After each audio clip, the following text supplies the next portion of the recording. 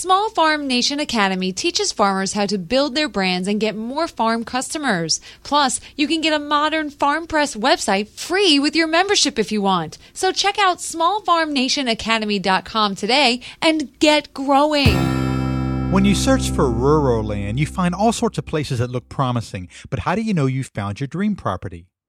Hey, it's Tim Young of smallfarmnation.com. Today, I'll share what my wife and I have learned and cover the 23 questions you should answer before buying that rural property.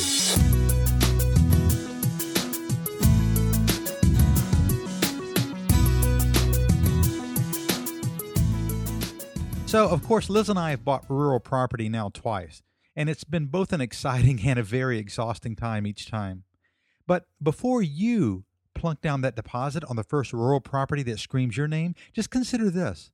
You're planning to make a move there for life, a new life, a better life, and maybe, I don't know, not only the rest of your life, but a homestead that future generations will cherish.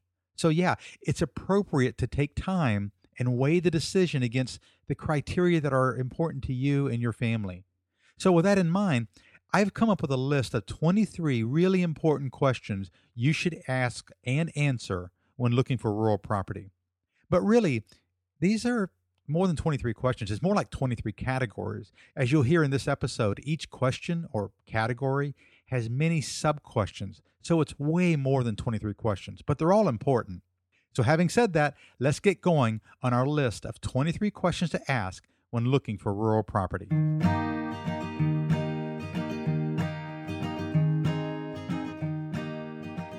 All right. Question number 1. How much land do you really need? Now, this gets to the issue of land lust, right? As we all seem to want more land and more privacy. But the question you're going to need to answer is how much land do you actually need to achieve your goals or your dream? I mean, if you simply want to have a garden and some chickens, right? You can do that on less than an acre, less than a half acre even. And many people do. But what if you want livestock, such as cows and horses? Or how about orchards? Or maybe you want your own vineyard. Do you want to be able to hunt on your own land? Do you want a lake or pond for recreation and fishing on your own property? See, the risk here is that you, like Liz and I, will say, yeah, I want all that and more. But, of course, that all comes at a big cost, both financially and in terms of upkeep. So you have to be clear on your goals, because keeping chickens and rabbits requires very little land. Sheep and goats require a little more, and cows require, at a minimum, 1 to 2 acres of dedicated pasture each. And that's if you're in a good pasture rainfall area that's typical of the eastern U.S., where I've always lived. Now, in much of the western parts of the U.S., more land is often required, usually much more. And if you're thinking about having horses, get far more rural property, maybe 10 acres per horse in the east, in addition to your house, driveway, garden, and so on.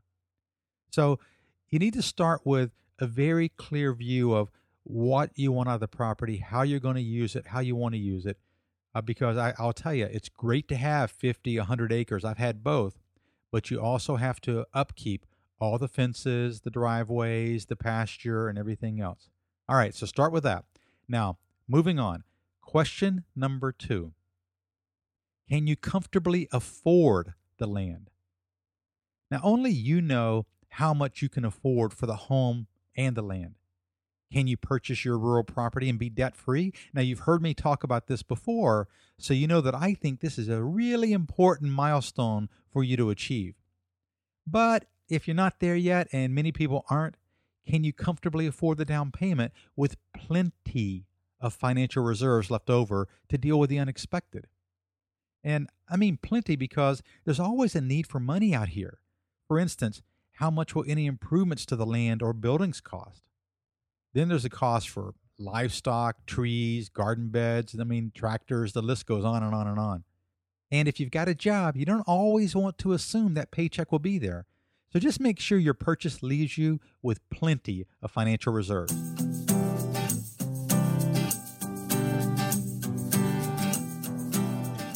Okay, question number 3. How's the water? Does the land have excellent water? Now, I encourage you to make this a very high priority. You probably heard me talk about this before when Liz and I talked about our criteria for moving to our new homestead. Does the water on the property you're considering come from a natural spring, or has a well been drilled? If it's a spring, is the spring located above the elevation of the house and garden so you can use gravity for water distribution?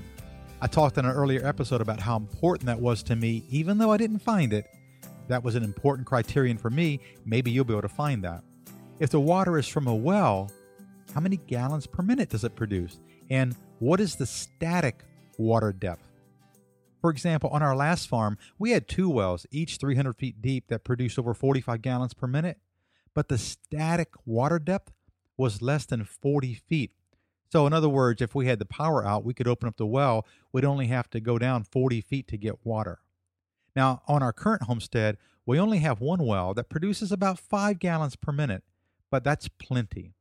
Besides, we have lots of springs and small streams on this property, and we just put a 1-acre pond in. Also, if you're looking at a new property, have you tested the water quality? Now, most likely it's going to be hard water.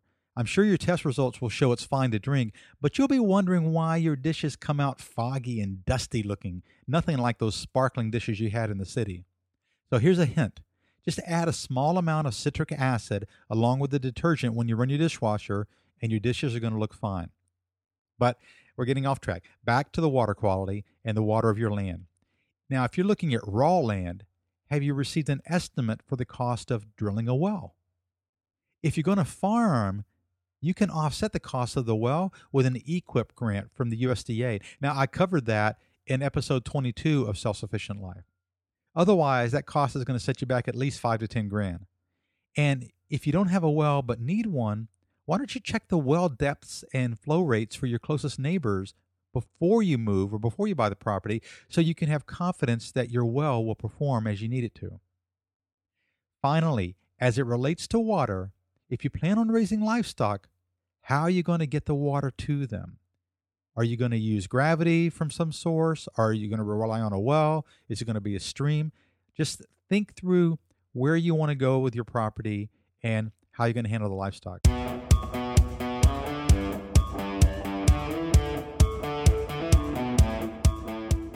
Okay, question number 4. Is there good potential for alternative energy? Now, many homesteaders share the dream of being completely off-grid, but that's not possible if the land is not conducive to energy production. Here's what I mean. If you're considering solar energy, does the land have excellent sun exposure, particularly to the south, or is it surrounded by dense woods? If you're considering wind or hydropower, is the land suitable for that?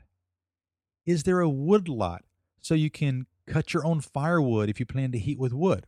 I mean, you may see a lot of trees, though, but are they the right kinds of trees? In the East, elm and ash burn just fine, and they burn fast, but they don't put out nearly the BTUs as oak or hickory. So all wood species aren't the same. So find out what you have. And if you don't know, you can get the forestry department to come out and walk the land for you for free. That's what we did to find out what trees we have. Okay, moving on. Number 5, do you have a good understanding of the local weather? Now, hear me out on this one. Start with how much rain per year does the area receive? I mean, we often start with that, right? And we hear that we get a lot of rain. But what's more important is how frequently the rain comes. Now, this issue of frequency is a big deal, and here's why. On our previous property in Georgia, we averaged over 50 inches of rain per year. Sounds nice, right? Yet we often, and I mean almost every year, went through the hottest parts of summer and received only 1 to 2 inches during a 3-month period from July through September. That created a lot of stress on our livestock and gardens, and our large pond would go down 2 to 4 feet every year. That made it hard to keep oxygen in the pond for fish. So it's not enough to know how much rain you get per year. You need to know how much you can depend on frequent rain. And it's this reason that I prefer land in or near the mountains. And also, what are the winters like where you're looking? What are the summers like? How frequently is there drought or flooding? What about the risk of, I don't know, tornadoes, hurricanes, wildfires? We hear a lot about these, and you might have a beautiful property on the cliffs of California, but if the wildfires come through, as they frequently do, it ain't where you want to be. So this is just something else for you to factor into this big decision you're contemplating.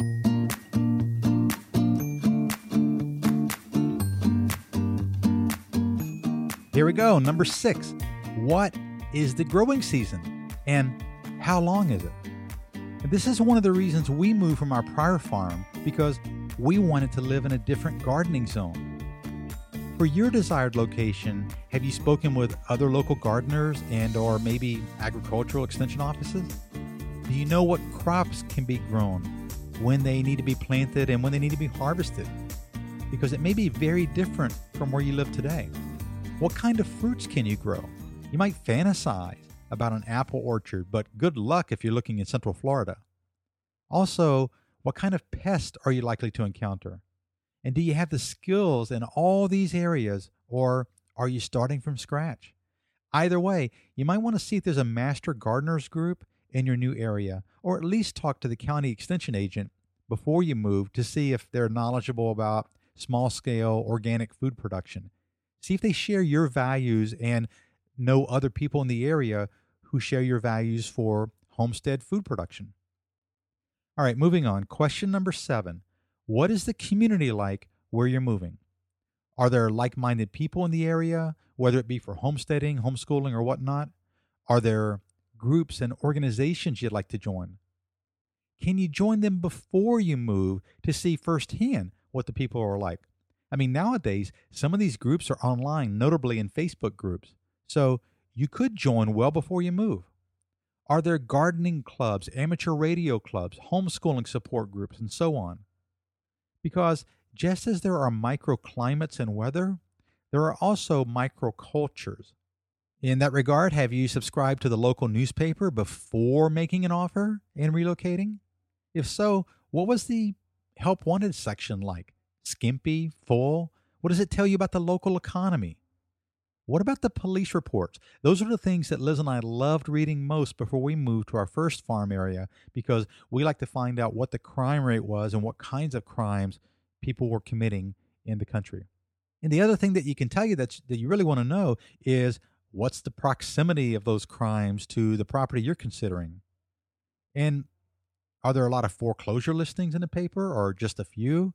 I mean, reading the paper will tell you a lot about the type of community that you're moving to.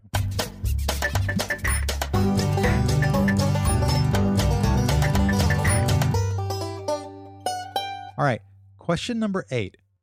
How likely is it that the community will drastically change or may drastically change over time? Now, you're considering a small town most likely, right? But is the town you're considering located between major points of interest that may cause it to grow over time? Let me give you an example.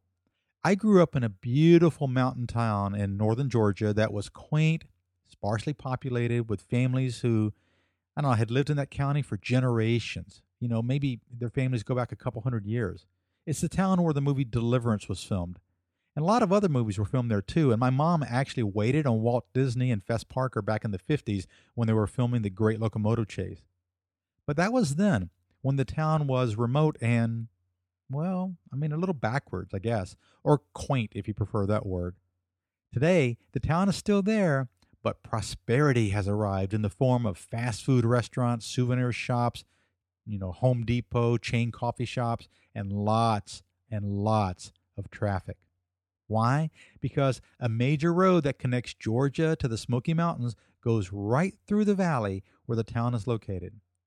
So while it was once the town I'd like to live near, today I wouldn't want to live anywhere near it.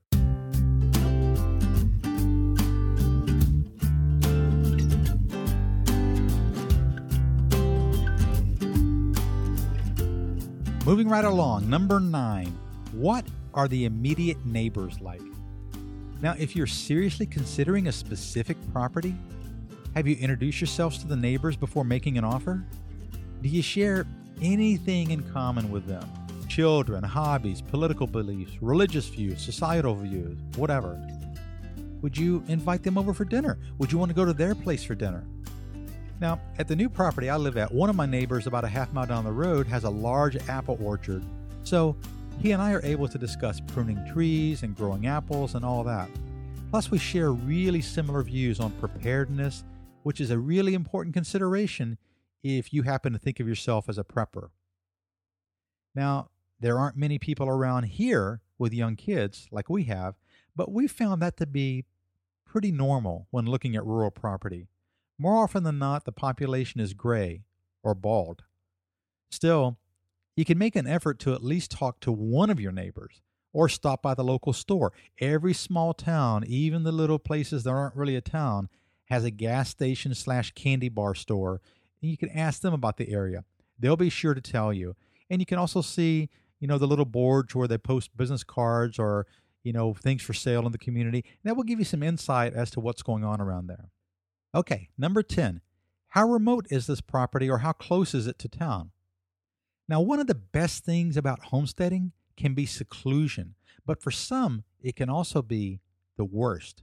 This is particularly true if you happen to be a people person or you just love to shop at Target, because you're going to find that stuff to be far away. So how close do you want to be to a town? And what do you want out of that town? Simply a store or two? Or do you need or are you interested in being close to decent restaurants, yoga studios, pubs, golf courses, and all that stuff? There's no right answers to this, but you're going to need to be honest about what you want, and then you're going to have to find that community.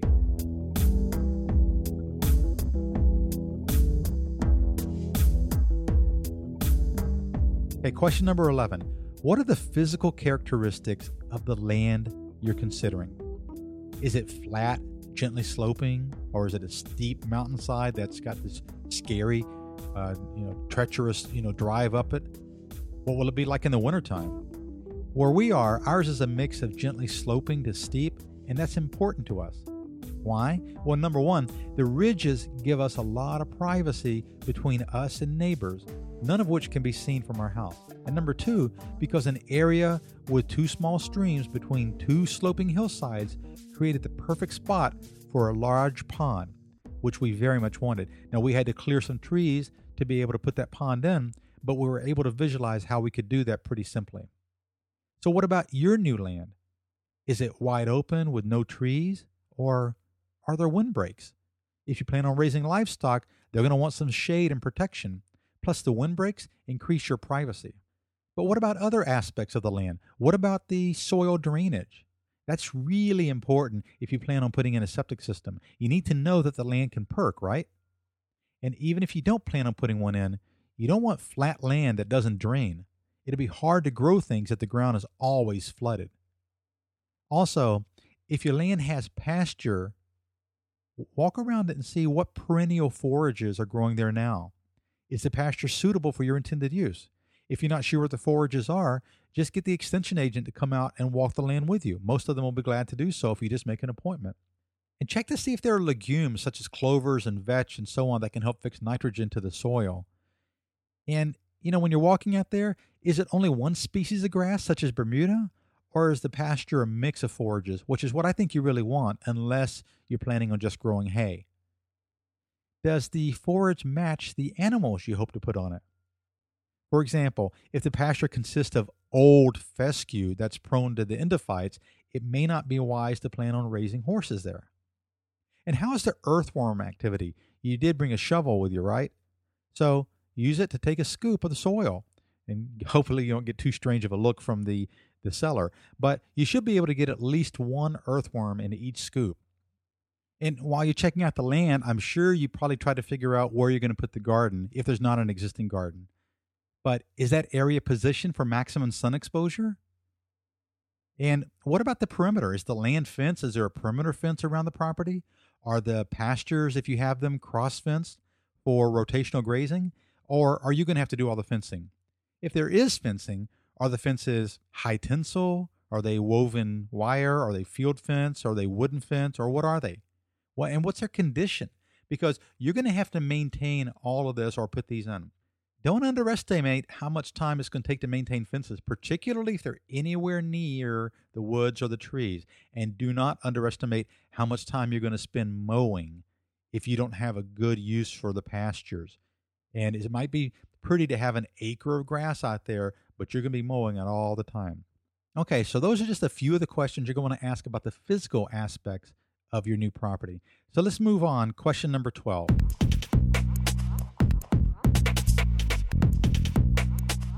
How was that land that you're looking at previously used? Now, regardless of whether the land is beautiful or unkempt, do you know how it was previously used? What were the chemicals used on it? When were they last applied? What types of fertilizers, if any, were applied? And was the land frequently disced or tilled, meaning that you probably are going to have a lot of weeds out there, or do you have a good sod of pasture out there? And here's another area that often gets overlooked, and this is an important one, so pay attention.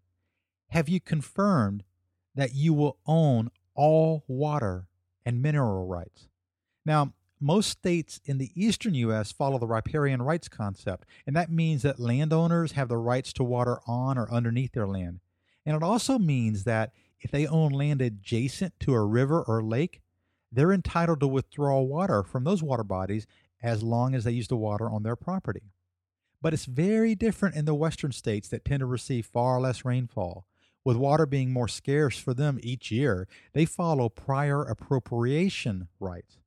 That means that there's local irrigation districts or states that define water rights and assign the highest priority for water during droughts to the first people to apply for a beneficial use. And bottom line, check out your area with an authority to see if the water on your dreamland actually is yours or not. And the same thing applies to surface and subsurface mineral rights. But you get the point by now. Find someone knowledgeable in your area who knows the law and talk to them first. So, okay, there you have the first dozen questions. And we'll be right back with the final 11 questions right after this. Hey, Small Farm Nation. Ever wonder why some farms have a wait list of loyal customers while you work an off-farm job and struggle just to stay afloat? Well, the secret to having a thriving farm business isn't a secret at all. It's called marketing. Successful farms know that marketing is the first priority because without customers willing to pay the prices you require, your farm can't survive.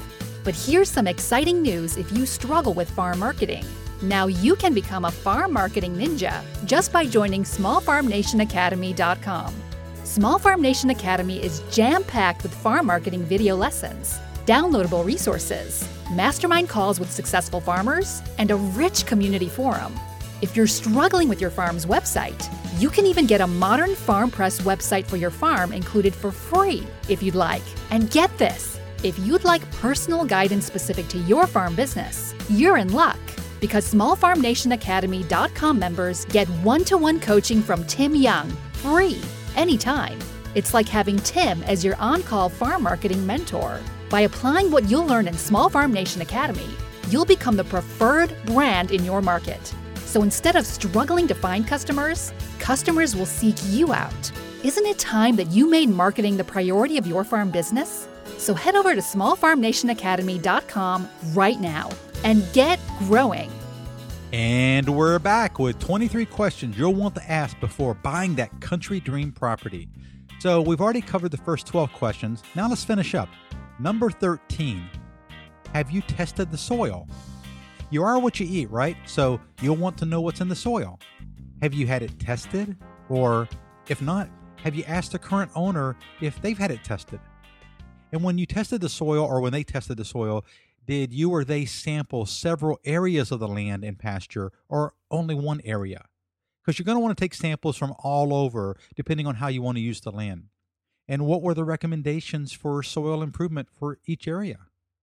How long will it take you to get the soil where it needs to be based on your planned use for it? I mean, granted, this is probably more important if you plan on farming the land versus homesteading, but you still probably want to know.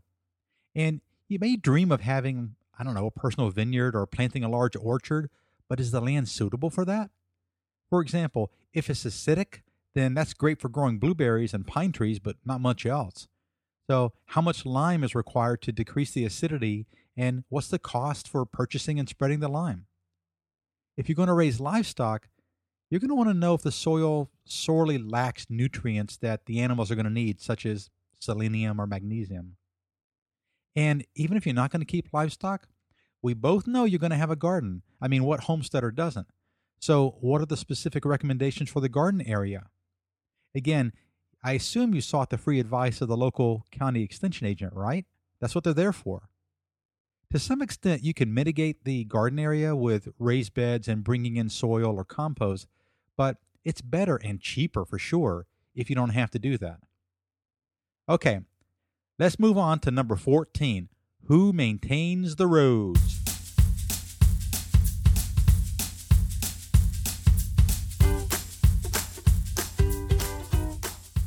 So if you're moving from suburbia, this would probably be a new concept for you. Is your new property accessible by nice, paved, maintained roads? Or is it more likely accessible only via Class 4 unimproved roads that you may need to maintain? And is there a driveway to your house, or do you have to install one? And have you considered the cost for gravel, grading, plowing, and all that stuff? I mean, your long gravel drive may be dreamy, but guess who's going to maintain it? You will, bucko. And that means clearing snow, it means grading it, which I can promise you it will need from time to time, usually several times a year. So check this issue out before moving and make sure you're up for road maintenance. Okay, number 15. Does the land have potential for your plans? Now, sure, you may want to start simply with a garden and a dozen chickens, but is it possible you may want to grow your farmstead into something more? If so, will the land accommodate your dreams? For instance, is there room for the cows, sheep, horses, buildings, ponds, or whatever visions tease you while you're sleeping? This is something I look at closely when I evaluate property. I visualize what I want the land to look like as much as what the land actually does look like. I gave you the example of the pond we put in earlier, and I talked a lot about how to improve pastures and land in my first book, The Accidental Farmers, because the land we bought back then, man, talk about a fixer-upper. So, again, back to gardening. Is there a sunny spot for the garden on your new property? Or is the land on a steep mountainside where direct sunlight is measured in minutes rather than hours? These are all the things to think about, because you're not just looking at land for today. I'm sure you have dreams and plans down the road. Just make sure the land can accommodate those plans. All right, moving on. Question number 16. Does the land have usable outbuildings? Now, if it does, that's great. But what's their condition? Can you afford any repair cost if they need them? Or is it something you can do yourself? And can the buildings be used for future income generating ideas that are discussed in my book, How to Make Money Homesteading, such as for classes or events? Now, you know I talk a lot about self-sufficient entrepreneurship, and if you're interested in earning money from your farmstead, you can use these kind of buildings to get started. Hey, they'll be of great value to you, but little value to the current owner. I mean, when we bought our first property, there was an old dairy building that had nothing in it. It had been gutted. In fact, the owner only used it to store crap in, but we threw that stuff out or had him remove most of it, and then we turned it into a artisan cheese business. So maybe something you want to do. All right. Question number 17. Are there local hospitals, and is there high quality health care? Now, the need for this will vary from person to person, but if you frequently need medical attention, are there hospitals and good doctors within a reasonable driving distance? And even if you don't need that, is there good emergency care should someone in your family suffer an injury on the farm? Hey, it happens. Is there adequate dental care? I don't really have a lot else to say on this issue because it's pretty obvious. You'll know whether or not you should rank this as an important consideration or not. I just want to make sure you ask yourself the question how important it is to you to have good local hospitals.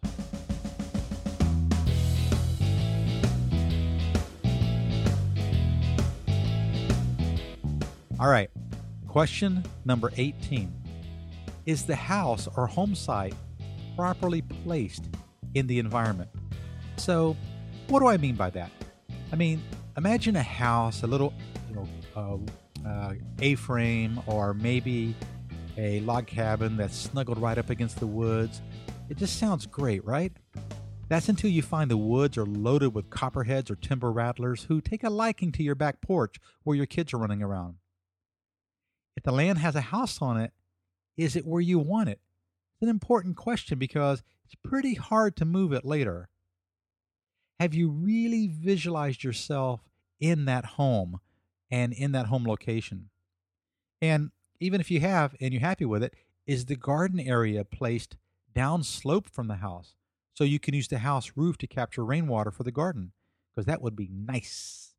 But if it is, where is the septic system relative to the garden area, or where you want to put the garden area? Because the septic system too will be downslope from the house.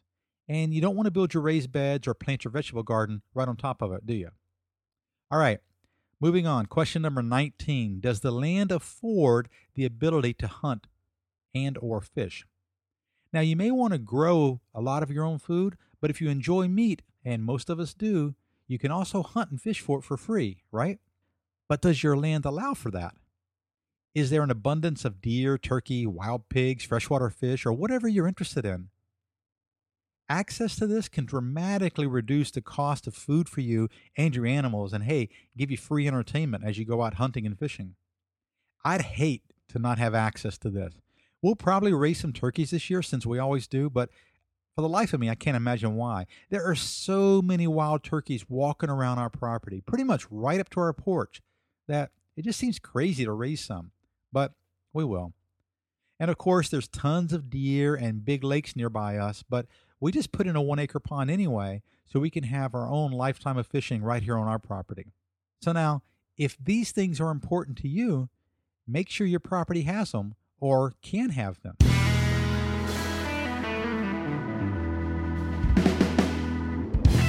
All right, we're getting into the final stretch here. A few more questions. Number 20. Are there neighborhood dogs? If your land is not securely fenced, are there any neighborhood dogs that may enjoy your new chickens or rabbits? I mean, do you know for sure? Just because you drive by and don't see them doesn't mean they're not there. Does anyone else in the area seem to raise goats and chickens or the like? If so, can you stop and talk to them about dogs and how many coyotes are around? Because I'm pretty sure wherever you're looking, there's coyotes around. Just another thing for you to ponder, what's in the environment. If you don't have fencing that comes with your property, you've got threats in terms of dogs and coyotes that can come take the free food that you're going to give to them. Okay, question number 21. Are there other potential hazards of the location that you're looking at? Now, I've mentioned snakes, but what about other wildlife such as bears, mountain lions, and wolves? Even wild hogs are a hazard in terms of wrecking your gardens and food plots. Are you looking at a frequent tornado or hurricane risk area? Is there poisonous vegetation that could harm you or your animals, such as poison sumac, poison ivy, poison oak, or wild cherry trees? The wild cherry trees can be poisonous to livestock. And are there pasture grasses that are high in prussic acid, such as Sudan grass and sorghum Sudan? If you graze those improperly, they can be deadly to cattle. And even if your pastures don't have them themselves, if local pastures do, and that's where you're getting your hay, you can still have some problems. And while not necessarily a hazard, are there nuances such as fire ants, or seasonal gnats and or mosquitoes that could spread disease? Man, are we glad to be away from fire ants. Don't forget about disease-spreading ticks. Is Lyme disease a risk in your new area? Look, I don't say all this to scare you. I don't mean to scare you, but you got to understand that embracing the simplicity of self-sufficient living means embracing all of nature.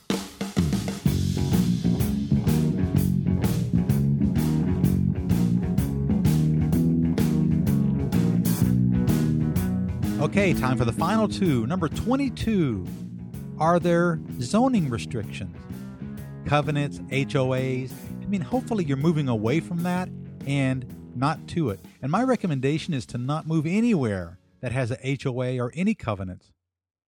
But regardless, are there zoning restrictions? Could you, for example, later open a bed and breakfast or offer farm dinners or classes if you want? Are there any restrictions against that?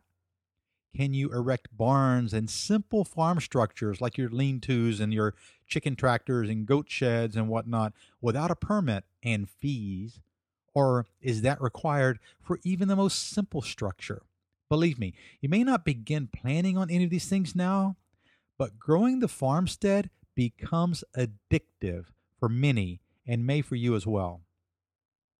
All right, now we're here. Let's jump to the final question, but this one is short and is sweet. Did you rent or camp in the area prior to making an offer? Question number 23 is all about becoming familiar with the area first to make sure it's the area. Now, this is a moot point if you're talking about moving somewhere close by that you already know.